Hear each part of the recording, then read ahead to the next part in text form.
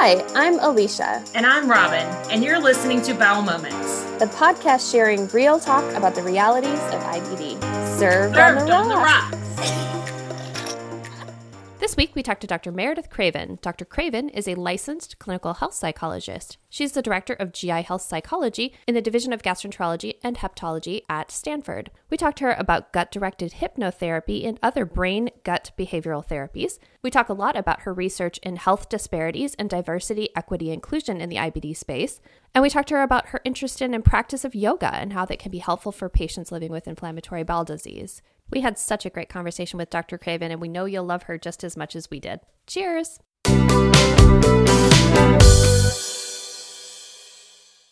Hi, everybody. Welcome to Bowel Moments. This is Robin. Hey, guys. This is Alicia, and we could not be more excited to have our guest on. We are joined by Dr. Meredith Craven. Dr. Craven, welcome to the show. We have so many questions for you. Oh, thank you. Happy to be here. Now, first question for you, though, very unprofessional. What are you drinking? So it is 3 o'clock on the West Coast on Thursday. So it's a little too early. Since it's a weekday, but right now I'm drinking water with lemon through a straw. And then maybe later tonight, I would love a margarita. Ooh, I do love spicy.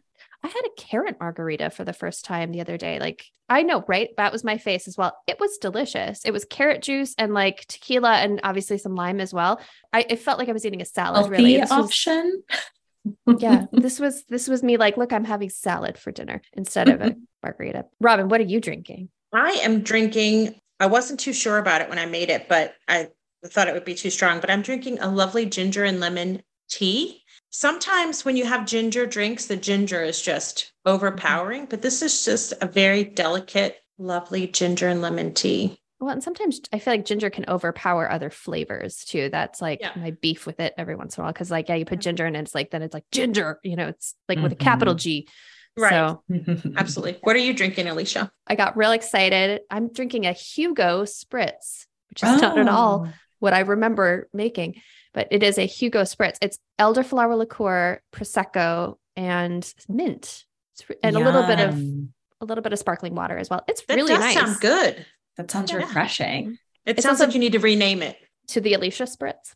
Something besides Hugo. Anyway, this is not about my proclivity to drink alcohol. It's about you, Dr. Craven. So cheers, number one. Thank you for joining us. Cheers. Happy to be here. Next question for you. What is your IBD connection? What brought you into our community? Why are you a GI psychologist? Yeah, so IBD does run in my family. I have 2 family members with ulcerative colitis. And so that's something that always has stood out to me, the impact that, GI conditions can have on someone's mood, on their ability to function and travel, and the extra gear that they may require of, taking enemas through TSA pre-check and people opening, you've been randomly selected and there are some enemas in the bag. So I think, just seeing my own family members' experiences and struggles, but also resilience really inspired me to become more involved in health generally, and then focus more on health psychology. And then in particular for GI psychology, the field has technically been around since I think the 70s and 80s, but it's been more of a recent explosion where we're getting more support around the brain-gut connection, the brain-gut microbiome connection, and how important it is to take care of one's mental health in order to take care of one's physical health. And I have my own experiences with this of being an athlete. I tore my ACL in college, and that recovery process, so much of it was mental, making sure that I wasn't just taking care of my physical health, but during the recovery, that mind-body connection, the power of the mind to either get in the way of recovery or to really encourage healing and my ability to bounce back. So always been fascinated by mind, body, brain, gut connection. And once I heard about the field and learned that you get to talk about poop and make, poop jokes professionally, I was like, oh, this sounds right up my alley. It's really fascinating that a GI psych has been around that long, because you're right. I feel like this is something we're hearing about now. It does not feel like it was a concept that somebody else like created that long ago. So I love, though, that this is becoming so much more common for us to see a GI psychologist as part of a team, because you're right. There's so many aspects of this that are complicated by either like mental health complications, but also this new understanding, or maybe a better understanding, of the brain gut connection and sort of what that might mean. Can we stay there for a little bit and talk a little bit more about that? In case people are not as familiar with this, how did people even start looking at this idea of the brain and gut being connected in this like intimate kind of way? And what have you seen this evolve into? Okay. Oh gosh, I would need to go back into my history book, because there is this book that talks about the history of it in the 70s and 80s. I think it really is reflective of the biopsychosocial model, understanding that the body isn't just a machine. There's a person in their context, in the society in which they grow up in, the family, their culture. So part of this reflects, okay, we're acknowledging that context really matters. A person's social upbringing and their psychology can impact the functioning of their body. Oh, actually, yeah. So originally, GI, the field of gastroenterology, was more focused on medication and behavioral treatments, actually. So it's been more recent that the shift was focusing more on like procedures like endoscopy, colonoscopy. So prior to that, you would really need to treat based off of what symptoms the patient was describing. And a lot of times, some of those treatments were, okay, let's think about stress management. Let's think about the way that these symptoms are impacting your functioning and ability to do day-to-day activities, and how can we target that? So we can see, benefits of gut-directed hypnotherapy, CBT, and then it kind of shifted more into these procedures that you have higher reimbursement, and you can actually find out a lot more in terms of what's going on with the patient's gut functioning through these. So these procedures are important, but we can't forget about all of the benefits of everything else, like these behavioral medicine approaches. Let's talk about gut hypnotherapy. That's, I think, super, super interesting and not a hugely well-known thing. There's not a lot of people trained in this, right? So not specific. Yeah. So medical, so just a little bit of background, like medical hypnotherapy has actually been around for hundreds of years and has been used in many different cultures. So that's always something that I want to recognize is like, where do a lot of our treatments come from? So for example, diaphragmatic breathing is a treatment that I teach all of my patients, but breathing techniques have been used in many different cultures, especially like Eastern traditional approaches like yoga really heavily rely on breathing. But sometimes when they join the medical field, sometimes it's forgotten where these practices come from. But to circle back to medical hypnotherapy, it's been around for hundreds of years, used in many different cultures. And it was actually the original surgical anesthesia, I believe. So it was used during the Civil War on the battlefield to help, as physicians would have to amputate limbs, et cetera. It was somewhat effective anesthesia. So since then, we've come to learn that medical hypnotherapy can be applied in gastrointestinal or digestive disorders. So really, we're taking advantage of that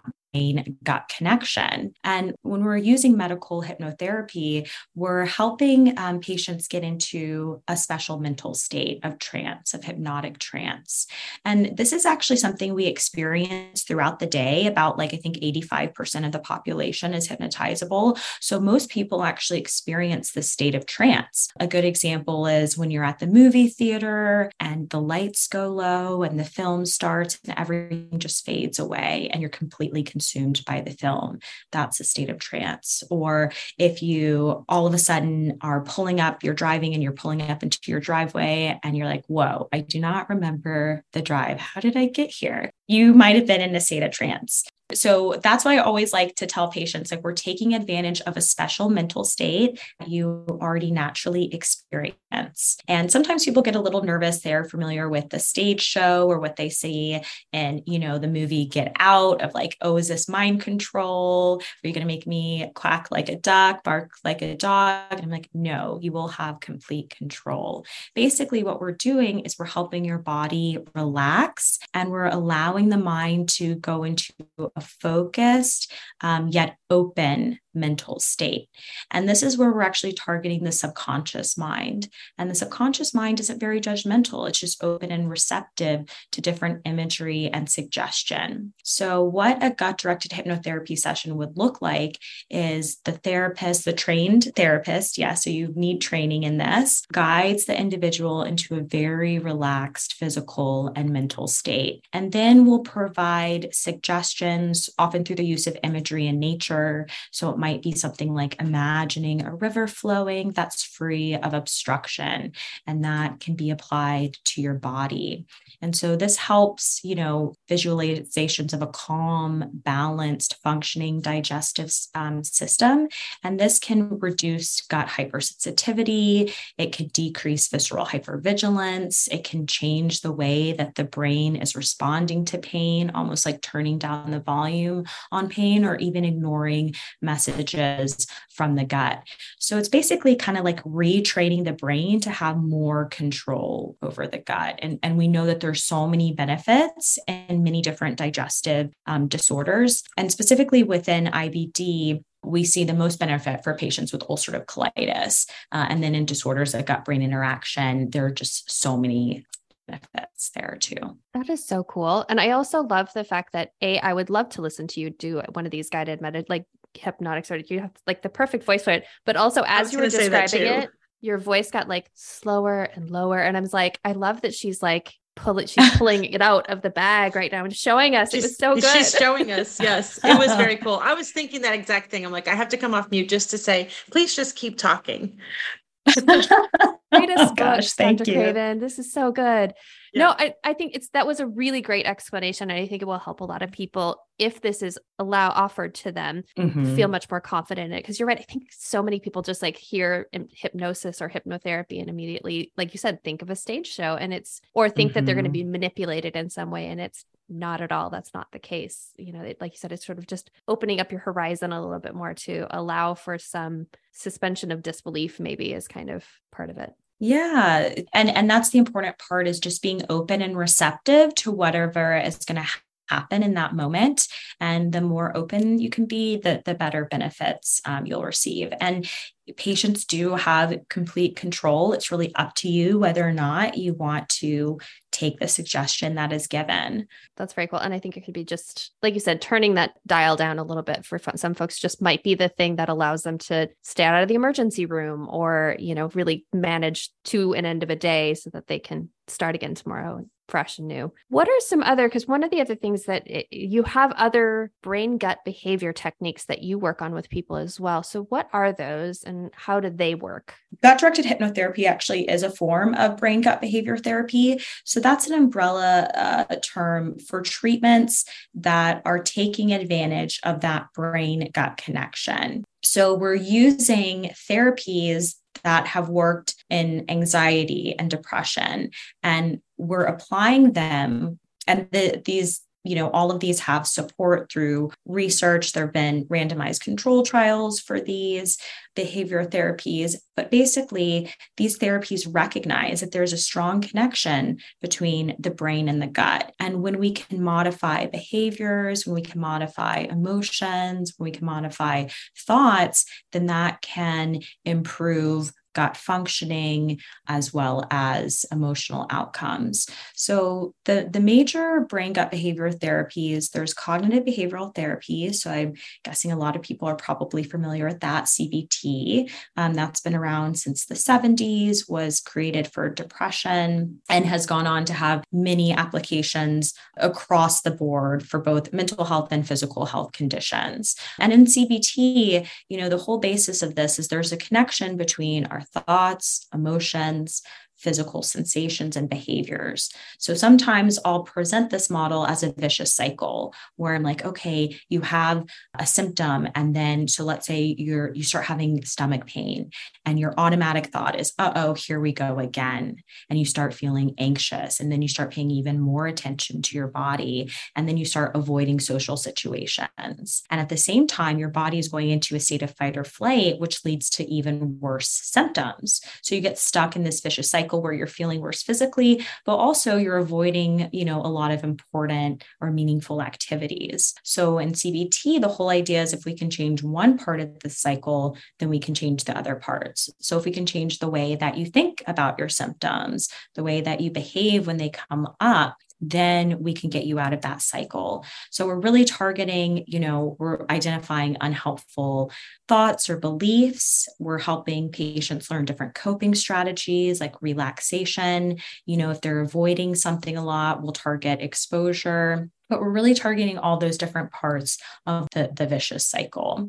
So that's CBT. There's also acceptance and commitment therapy. There is growing research around the benefits of this. So this is acceptance and commitment therapy is called ACT.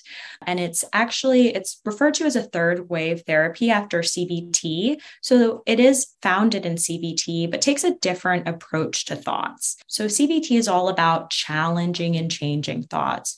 Whereas acceptance and commitment therapy, it's in the name. Can we accept the things that we don't have control over? So we don't have control over our thoughts, our emotions, our physical sensations. And once we can accept that we don't have control and that we can accept, sometimes these thoughts will come and go, these emotions will come and go, these sensations will come and go, that can create more space so we can commit to valued actions. So this is all about, accepting what's out of our control and focusing on what we can do in the moment that will allow us to have a more meaningful or enriched life that will add to a sense of vitality. So interventions in ACT, it's very mindfulness based. So there's a lot of mindfulness meditation, body scans, and more so it's not focusing on the symptoms, but focusing on the life that you want to lead, even in the context of these uncomfortable or burdensome symptoms. And then other brain gut behavior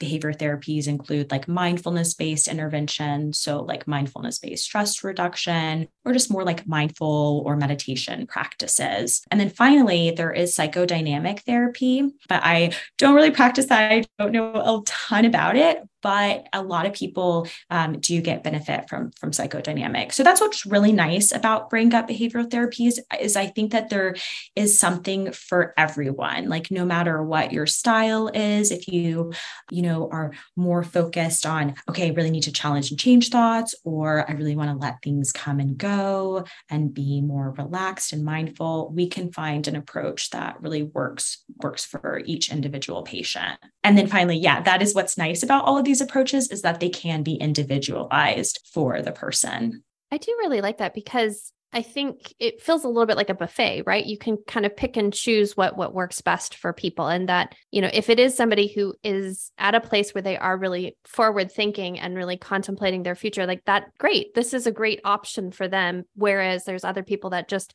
in that moment need to say, I just need to change this thing. And that will kind of help me progress in the right direction. And so I like that you have a lot of options and can kind of move back and forth with people into what maybe makes the most sense, even as it relates to where they're at, depending on when you're working with them. So I think that's really great. It's just, there's so much involved in this. And because you're working with a chronic illness, it probably also changes on people's lifespan. Like, where are they at in their life? What are they looking at and how you're going to work with them? Because that's going to vary kind of as they go into different stages of their disease and different stages of their life. Dr. Craven, one of the things that you also work on is health disparities and looking at that as exploring this as an underlying aspect of inflammatory bowel disease, but also, just mental health in general. So talk about your work there. Are there pieces of it that you're looking at right now? And then do you have kind of a vision for where you want to go? Or like, how did you get started in this area? Because I feel like this is kind of one of those things that everybody's like, this is important and I'm working on this, but this is such a big topic. It isn't just, health disparities is so huge. So how did you get started? Where did you start? And kind of what do you want to see happen with this? Yes. I mean, it is, health disparities is a huge topic. It's a complex topic. And, when we're talking about it, we're really talking about the unequal access to quality care, differences in outcomes, differences in access. And it could be, based off of any type of identity factor, but we do see it most in terms of race, socioeconomic status, and gender. And I first learned about it when getting my master's in public health. I have an MPH from Emory, and just learning about, okay, the outcomes that we're seeing, the differences based off of race or income, these aren't accidental. This actually reflects a system in which people do not have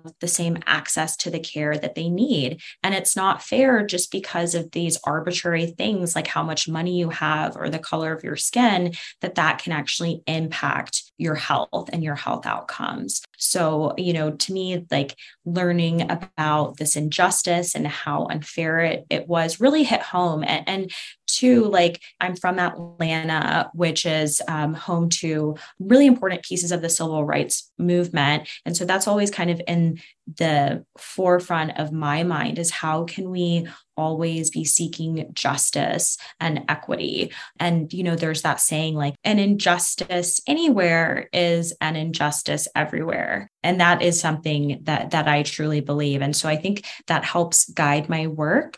So some of the research that I've done has been looking at, are people even including race, ethnicity, gender, these important identity factors in their research? Because if we don't have these identity factors, then we can't identify disparities. And depending on location, so it could be even within the United States or globally, they may or may not be collecting these identity factors, or they may be collecting them not fully. But I mean, it's hard because globally people think about race or ethnicity very differently. But I think what matters is we're collecting the data, we're getting these identity factors in the data. And when we have the data, that can help us identify that disparities exist. So I think that's an important piece, is just even collecting this type of information. And specifically within IBD, we can see that there are disparities that exist based off of, in particular, race, ethnicity, and socioeconomic status. Who gets prescribed a biologic? You can do regression analyses and see that racial disparities exist there. So who's getting diagnosed and when? There are certain diseases where Black, Hispanic, and Asian individuals are diagnosed later compared to white individuals. And this is huge because a delayed diagnosis is going to impact treatment and outcomes. So I don't have a research project that I'm working on right now that's looking at disparities, but I think about it in the way that I approach care, of trying to make sure that the care I'm providing is equitable, trying to think about how we can increase access to, psychogastroenterology or GI health psychology, and how can I integrate important identity factors into therapy with patients. My curiosity is if you notice a difference in people's response or outreach to you as a psychologist. Do you see any pattern of people that are perhaps reticent to come to you and talk to you just because of cultural factors or mistrust of, frankly, the medical system that, frankly, is justified, So I'm curious if you see that. Yeah, I think, part of what I see, you do see certain groups, I think, can sometimes have messages around, is it appropriate to talk about mental health, or they really want to focus more on, okay, it's not my mental health, it's something physical that's going on. And that's when I can talk about, well, it's both. It's the brain gut connection. But I think it would be interesting to do research around the referral process, because I get referrals. So I would be interested, okay, who is getting referred versus who isn't getting referred. The majority of my patients tend to be female. And I think it's also kind of dependent on where you're located in the United States, like what type of race, ethnicity you'll see or are more likely to see. I feel lucky in that my patients are very diverse. And I think once you sit down with an individual and talk to them about what their important identities are, the role of culture in their health, once you start asking these types of questions, people, I think, open up more and can reveal whether or not they buy into therapy or some of their worries about it. So I think you can see trends culturally, but I wouldn't necessarily want to say, oh, like all of my Southeast Asians do this or all my Black patients do this, because there is that influence of some of that culture, but then there's like the individual within it moving through that. So individually, I can say, I have worked with a few Southeast Asian patients who have talked about struggling, even just having any type of medical diagnosis, and how that can be viewed within their culture, especially from a desirability of partner standpoint of, okay, this person is sick, so they're not a desirable partner. And then if you layer on, okay, let's use therapy. I've had patients whose parents are like, no, we don't believe in that. We want to use this other, traditional medicines. And I'm like, let's bring it all in, as long as it's not contraindicated, with the medication they're currently taking. Like, let's bring in that important cultural practice and what might it be like to explore therapy too. As an entry point, I'd be interested to know, and this is just me, I don't even know if you could measure this, how many people have asked for referral to mental health and then didn't get it also. Not only just that referral coming from this physician, but patients asking for it and not getting it too. I feel like there's probably more of that out there than we would like to find out about. Right. Yeah. Assuming that this patient doesn't need it, or assuming they wouldn't be interested in it. I guess I kind of laughed a little bit when you're like, most of my practice is women, because I feel like it's because a lot of times by the time the women have actually gotten to a gastroenterologist who's had confirmed they have a diagnosis, they've been called crazy about 7 times, if not more, right. And so it's all in your head. Right. There's like maybe this underlying, like, well, there could be an aspect of this that, sort of a more of an acceptance that's already there to, explore this side of things. But I mean, that's just a thought. And, it's interesting because we were talking to one of the doctors runs all of the clinical trials for a huge private practice group. And so they do clinical trials all around the country. And I asked him, like, as part of your protocol, do you ask people to identify their culture, basically their race, their ethnicity, like as part of what you're doing to ensure that you're getting a broad swath of people? And he stopped and goes, do that, but we probably should. And so, even that, we're like, because you don't know what you don't know. So you don't know if like people are going to react differently to medications or to the delivery mechanism, or just having that understanding of like, also, do you have enough women in your group? Do you have enough people of different races, colors, ethnicities that are participating in this? So you have a really broad understanding of what this medication is going to be like, So, and I thought that was kind of funny. I'm like, how did we not do that? Like, that feels like the first thing we asked, but even that is problematic because it still takes this huge group of different cultures and ethnicities and makes them say, here's your list of 6 things to choose from. Right.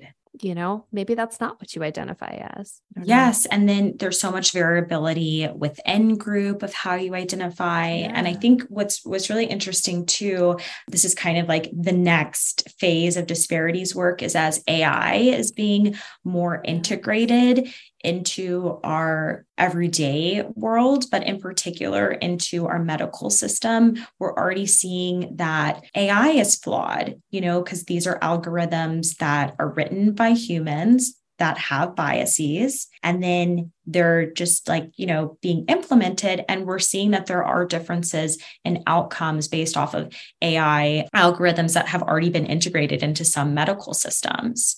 So this is, there was a recent story of, it was an algorithm that focused on patients who were being discharged and helping identify patients who needed more resources. And part of the algorithm was medical spending. So medical spending was a proxy for, I think, how severe the patient's illness was. But they found that Black patients and other minority patients were being recommended to be given less resources, whereas the white patients were recommended to have more resources because white patients tended to be able to spend more. So their healthcare spending was higher because they had more resources. So we can see that, AI has a lot of, I think it's going to have be very beneficial and helpful, but we really need to be careful, especially when thinking about disparities of like, are we just going to further perpetuate our biases and disparities in these systems that are written by humans with biases? Yeah, I mean, you're just perpetuating the inequality that comes from people not getting the same access to these resources that, frankly, are usually limited resources too. So, financial assistance for patients, sometimes there's a limit and you get to the end of the dollars and there's no more assistance left. And yeah, you have a bunch of people who missed out on it. So that is super fascinating. Right. And there's even work around, AI being able to diagnose dermatological conditions. But depending on the photo that's used, that, photo, there's a long history of photos not being able to pick up different skin tones. And then whether or not you're using a flash, that's going to impact the skin tone. So it's the more that you think about it, it's just can impact every single thing. So yeah, we just, I think, have to be really thoughtful of, okay, what are the issues that we're struggling with in our society? Those are going to be reflected in our healthcare system. So we need to all be more intentional and thoughtful and really approaching our patients individually. But it's tough too, because the system itself needs to change. The system is based off of revenue rather than patient health and outcomes. Oh, Dr. Craven.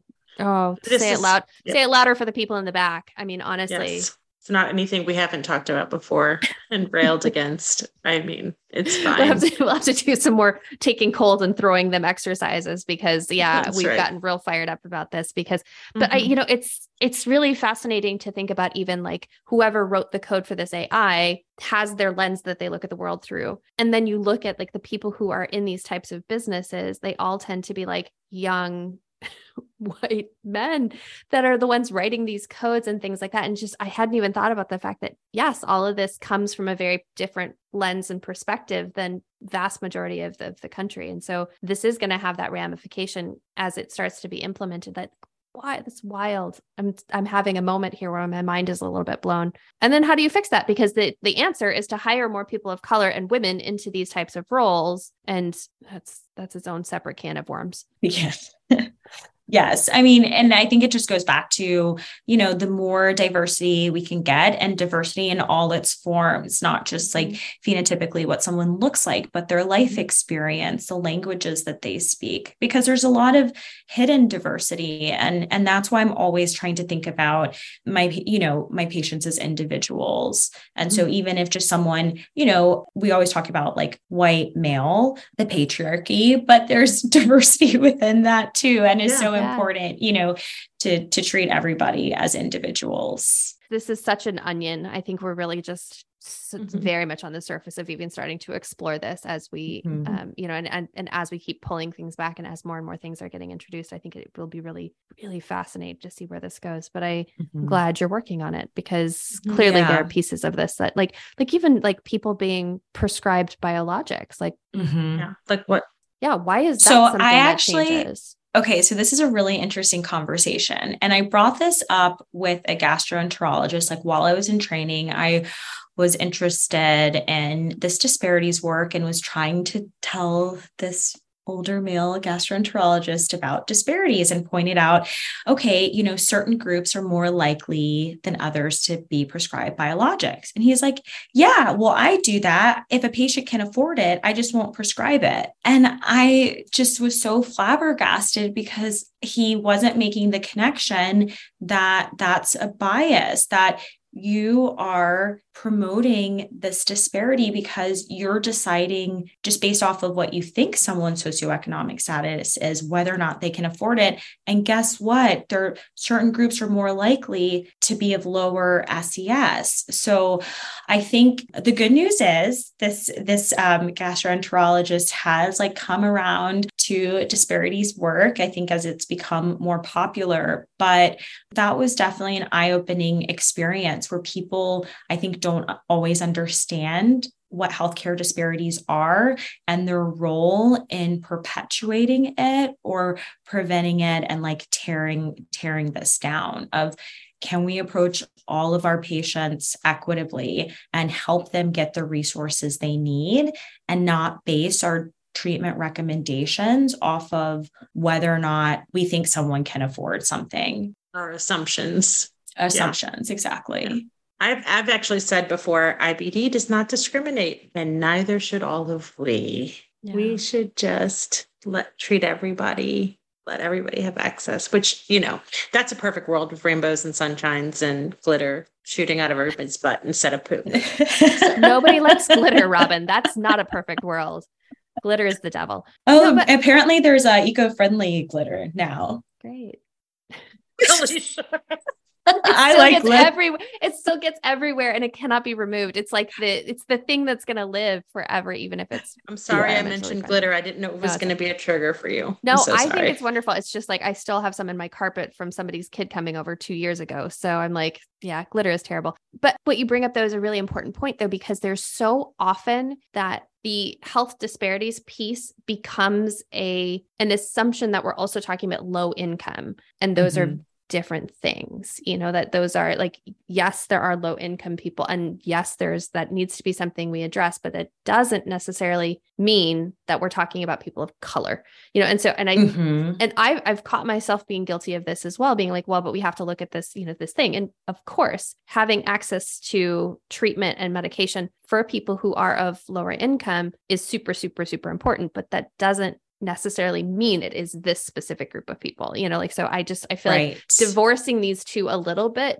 like, and making sure that we're talking about different things when we're talking about health equity. Sometimes like that's just because we're talking about people of color doesn't mean we're talking about services for people who are low income. Yes. And that's actually kind of like going back to like, the conversation around civil rights. That was, Dr. Martin Luther King Jr., he wanted to focus more on economic equality, because no matter what racial or ethnic background you have, anybody, can experience poverty. And that's really what can bring people together. And, he had a campaign in 1968 called the Poor People's March, and that was held in Washington, D.C. So, people, I think, kind of forget about this, that he wasn't just focused on racial equality, but equality for everybody. And that was something that I think an issue that is just as important as racial equality is just equality, gender equality, but also this economic equality. And that really can bring all of us together, no matter what identity someone has. Yeah, I do think that's really important, because the ramifications of that are so huge. Like people not having access to good healthcare and the medications they need, especially when you have a chronic illness, means that, all of these other things are going to be significantly harder, if not impossible for you. Like if you're not well enough to work, you can't get yourself out of a situation where you are low income and living in poverty, and our system is not set up to really support these people in a very effective way. Like supplemental security income is like what, $600 a month, if that's your source of income, and you have to basically have nothing in order to get that, like no assets, no resources. Nobody can live on that, and so if you have somebody who is diagnosed with an illness super young and they don't have anything to fall back on, we're not setting them up in any way that's going to allow them to have any meaningful interaction with the world that we have in the United States, which requires money, essentially, and usually that means also having Medicaid, which again is not a system that's super easy to access, and the resources are limited. And so it's like, there's the ripple just keeps going and going and going and going for, the economic injustice that can kind of go with this, and especially for people with chronic illnesses. So sorry, I'm a social worker and I'm fired up over here. I love it. I was thinking that was so well said. Thank you. I've had a couple of drinks. It helps. So the next stage is really looking at AI and some of these other things. Are there other aspects of this that you think are really like important, especially since a lot of our audience is patients? Is there some way that they can kind of make sure they're highlighting injustices they see in ways that will be accepted? I think sometimes this is hard because you end up getting perhaps your hand slapped for being difficult, or you get fired by your doctor, like some folks. But, are there ways for people to be able to highlight the needs that they see within their healthcare systems? And then also, is there just generally an initiative too that's happening in these healthcare systems to bring people of color into sort of like advisory committees or things that are helping to really look at the systemic things that are happening that could be changed? Yeah. So I think from the patient perspective, advocating for yourself is so important. And finding a provider with whom you feel comfortable. I also understand that may not always be available to everybody based off of your insurance or location. But I think as best as you can, preparing for that doctor's appointment, writing down the list of questions you have, what your concerns are, and if there's something important that you want to share with a provider that helps you feel more connected to them, or that you believe will help them see you as more of an individual, as more of a person, rather than just, okay, like, here's this body system, machine, biomedical model. No, like, okay, hi, I have Crohn's disease and it's getting in the way. I have this upcoming vacation that I really am excited for. I want to be able to go. How can we make sure I reach this goal? So I think really humanizing care. So, having specific goals, even outside of your physical health, can be really important and helpful for that provider to make a connection with you on a peer-to-peer, human-to-human. And even like sharing photos could be really powerful of like, hey, can I show you a picture of my kid or my dog? Like, and the person will be more likely to remember you or make that deep connection. So I think kind of from the patient perspective, and of course, always like becoming involved in advocacy, like writing letters to politicians, and to like following up with insurance or the hospital in terms of if you're getting a bill that you don't agree with. Making a little bit of noise can make a big difference, even though the system shouldn't be that way. It is. From system perspectives, I think that this is definitely an area in which hospitals are trying to focus more on. We see a really positive outcome of the Black Lives Matter movement has been more of this focus on diversity, equity, and inclusion, DEI, and now it's kind of going into JEDI, which is justice, equity, diversity, and inclusion. So if people are really focused on how can we bring in more providers, more students of color into med school, how can we make sure that we're keeping these physicians of color in higher education or in positions of power. So there is some movement towards this and more research being done around disparities and how we can improve the healthcare system. But there's also a lot of work that needs to be done. Because again, I think you can kind of see this across the board is like, who are in the highest seats of power, who is making the financial decisions, what identities do those people tend to hold, and can we have more diversity there? So I think, just thinking about it at every single level where change needs to happen and what we can do as individuals, but also as a collective. And I think even just having this conversation, like it's helpful to hear that other people care about these types of things, because this work can become really tiring. So knowing that you're not alone in this, we all want to see this positive change together. Yeah, I agree. I think, it does take everybody saying this is important, I think, or, vast majority of people, not everybody, but vast majority of people saying this is important and this is what needs to change. It reminds me of a conversation I had. I went to coalition meeting, whatever, ended up chatting with this man who works for Incontinence. It's like an incontinence nonprofit. I'd have to look it up.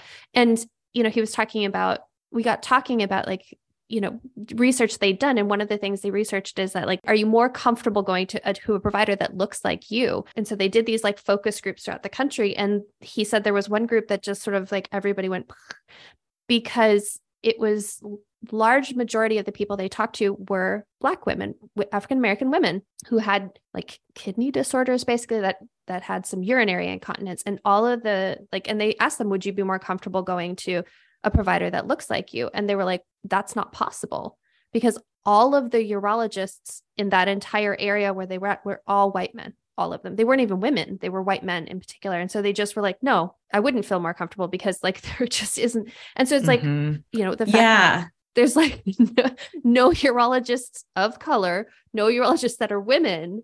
in this area. And I'm thinking, how is this possible? So even like, should we be looking at that to say like, hey, like we really want to make sure. And so I was like, so I said, did you talk to like the hospital systems, that area, to like highlight this and say, is there a way to recruit specifically for this? But like, it's also a rural area. There's lots of stuff that was at play there, but it was really just, I kind of was like, what? None. It's mind blowing, because if you look at rates of like who's getting into medical school, women, that has gone up exponentially, which is amazing. Yeah. And minority groups like Black, Indigenous people of color, there's some, increases. But honestly, we haven't seen that big of a difference since the 70s. Like there are still just not enough providers of color. But the good news is for that study that you're mentioning, like people, I think, generally do feel more comfortable when they have a provider that looks like them. Yeah. But there is some recent research that shows even just having a provider in the area that looks like you, even if they're not your primary provider, even if you don't see them, knowing that person exists is associated with better outcomes. So I would have to find that study, but I just heard about it. So that's like the power of representation. You don't even need to like be with that individual, but just knowing that, they exist, that they, you might be able to have access to them, that can make a powerful difference. It feels like it maybe instills a little bit of trust in the system that you didn't have before, because you're like, okay, the system at least recognizes that they need providers of color or that they're not actively recruiting only white people kind of thing. Like I feel like that helps a little bit so that you feel a little more confident that they do care. But right. that is wild. I'm like so curious about this study now. But I know I'll have to find it. I have so much Googling to do. Well, but even in medical school though, I mean, I'm imagining the stats probably haven't changed too much in that like women who are in medical school also tend to go into things like OB-GYN and general practice and kind of filter into some specific areas much more than going into stuff like cardiology or orthopedic surgery and things that are sort of more traditionally men, and so there's even still kind of probably some things that haven't shifted within medical school that still sort of puts people into buckets that were unintended maybe, or that still are keeping people in a certain way. Yeah. And even what's being taught in medical school, like I just heard, I think this was on NPR, where there's still a large percentage of medical students who are being taught, or who at least believe, that minority patients have higher pain tolerance than their white counterparts. Excuse me? I heard that as well. Yeah. Yes. So, okay. Pardon me. Excuse me. No, wait. I don't think I heard what you said correctly. Yeah. Oh my gosh. Yeah. So if this is what they're being taught in medical school, it makes sense why these disparities and outcomes are just being perpetuated and continued. Yeah. That's why we see people being under medicated when they show up for pain in emergency rooms, because there's this weird belief that won't go away that there's some sort of difference in how people experience pain because of their skin color, which makes absolutely no sense. Mm-hmm. So bizarre. Yeah. Oh God. We have a long way to go, but what an uplifting. Let's all have a drink. Welcome to the show, Dr. Craven. We're so happy to have you. I am happy to hear that there is focus on this, and you do feel like there's movement happening, and that we are seeing how this is incorporated in a little bit more. So that does give me hope for this, because again, the moment that I go, oh God, we have so far to go, we have come very far too. And, like, let's celebrate that piece, but while also knowing that it's not enough. I think that's the important piece, is to say, great, good, we're getting there, we're getting better, but this isn't anywhere close to equitable yet. Yes. And one more MLK reference. So it's one of my favorite quotes of his, which relates to his conversation, is the arc of the moral universe is long, but it bends towards justice. So that always kind of keeps me going. I'm like, okay, just keep going, because eventually we'll make it.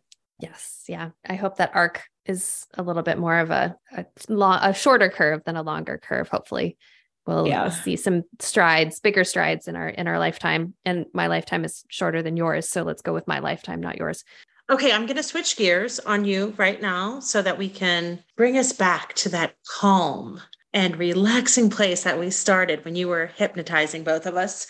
I always tell people it's actually kind of a cliche when I recommend to people, have you tried yoga? Because it's one of those things that everyone that ends up on a meme, right? When what not to tell people with chronic illness. But personally, I feel like it has helped me. And so just with that mindful practice, and especially now that I actually am in therapy, I have a real problem with trusting my body. So it helps me like bring me back. And I know that you are a yoga instructor, and I would love to know more about your experience with that and how it is helpful and what you know about it. Yes, I love yoga. I've been practicing since 2006, I believe. So I'll hit my 20-year mark in 3 years. That's exciting. I think yoga is an incredible practice. And again, thinking about the origins, in India and Ayurvedic medicine, and how yoga is actually a lifestyle, and there's many different ways that you can practice. You can practice yoga in the way that you speak and the way that you behave, but we most traditionally know it through the physical practice of asana. The research around yoga and the benefits in physical health, mental health, and in particular digestive health is really growing and is an exciting area. So we do know that there's so many benefits for mind, body health. And I think most of the research has been done in IBS. There's also, I believe, some in IBD. And what we're seeing is that yoga can be beneficial for stress management. It can help improve digestion by promoting relaxation, reducing stress, and also, Robin, as you noted, really kind of helping you get back in touch with your body in a more positive way. I think a lot of people who have chronic conditions or digestive disorders can become fearful of their body. It can become a place of discomfort or danger. So through yoga, learning to be in these challenging poses, holding it and seeing, okay, this might be uncomfortable, but it's not dangerous. And actually, how do I feel afterwards? I feel more grounded. I feel more connected. I feel calm. So I think it is such a beautiful practice that can stimulate blood flow. And then even within yoga, there's a lot of breath work.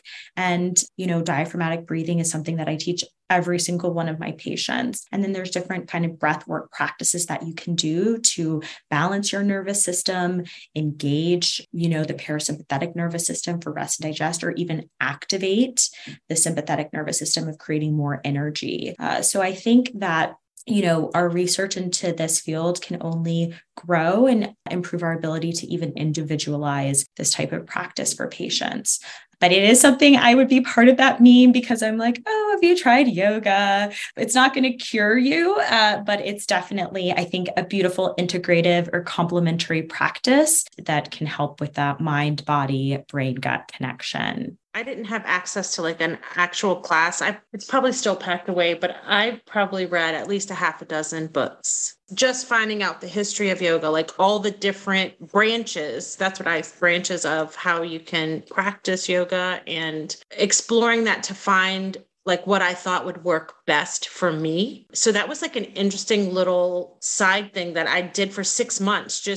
I was like, everyone says practice yoga. It's become a cliche. It has to actually work. That's what I was telling myself. It can't just be something that people say. Like it has to actually work, and so many people wouldn't recommend it. And so, yeah, you could just take a picture of my face and put it on the meme about practicing, recommending yoga for people, because I feel like it has been very beneficial over the course of like practicing it when I really, really needed it, and then taking a step back and then stepping back into it when I'm like, oh, I'm struggling again. I know it would probably be better if I just stuck with it straight through, but it doesn't happen that way. So yeah. And that's what I honestly think, like the beauty of yoga, the beauty of meditation, mindfulness all of these practices are that they're available for us whenever we need them and whenever we're ready to return to them. And that's actually very normal to kind of go in waxing and waning periods of like, okay, I'm really involved and, practicing multiple times a week. And then, I want to actually get into cycling or HIIT and do something different. But yoga is always available to you. So I think that is really cool and beautiful that you found the one that works for you. And out of curiosity, what type of yoga do you practice? It's different for different phases. I do the breath work and then vinyasa. Mm-hmm. Look, I don't know if I'm saying the right words. Yes. So that is the two, but also I will say, side note for those of us with J pouches or that their IBD causes a lot of gas. I mean, I have been known to just sit in a happy baby pose for a while, moving things around. So if anybody who is listening, I'm just saying happy baby. Happy baby is your friend. Yes. Child's pose, that can really get the gas out. Some nice twists, that will really get some gas out. So, but yeah, I love the happy baby. It's also just a fun pose to be in. You're thinking of goo goo gaga. I had started doing yoga for the first time just like a year ago. I mean, it hasn't been very long. I don't know. I'm very North Dakotan, I guess. This is not what we did. And I go to one where it's got some other mix-ins as well. So it's a little bit of a blizzard, or what's the McDonald's version of a flurry of yoga. I really do like it. Afterwards, I feel very, like you said, centered and grounded and all these things. And so I kind of, every time I go, why don't I do this all the time? And then I go about my day and don't ever do it again until the next time I go back to class. So Dr. Craven, we have talked to you for a very long time now. And so it is time to ask you the last question. And this is a hard one, I would imagine, but if you had one piece of advice for the IBD community, what would it be? And in your case, again, you are allowed to say for patients, you're allowed to say it for providers, or you can do a combo of the two. Okay, let's do a little combo. Patients, I would say practice self-care, practice self-advocacy. And for providers, I would say treat every patient as an individual and remember their context. Try to get to know who your patient is, what their values are, what they find meaningful. Share a photo, share a funny story. Yeah, treat your patient as an individual and think about those individual goals that they want to meet that will help them feel more whole as a person. I love that answer so much. I actually heard a doctor that Alicia and I both heard at a patient education program got up there on the podium and he's like I always say, if you've seen one IBD patient, you've seen one IBD patient. We're all so different. So yes, please treat your patients as individuals. I love that advice. But it is now time to say goodbye. So thank you so much again for joining us, Dr. Craven. Thank you, everybody, for listening. Cheers, everybody. Cheers. Cheers. Hi, this is Dr. Craven. If you've enjoyed this episode, please rate, review, subscribe, and share it with your friends.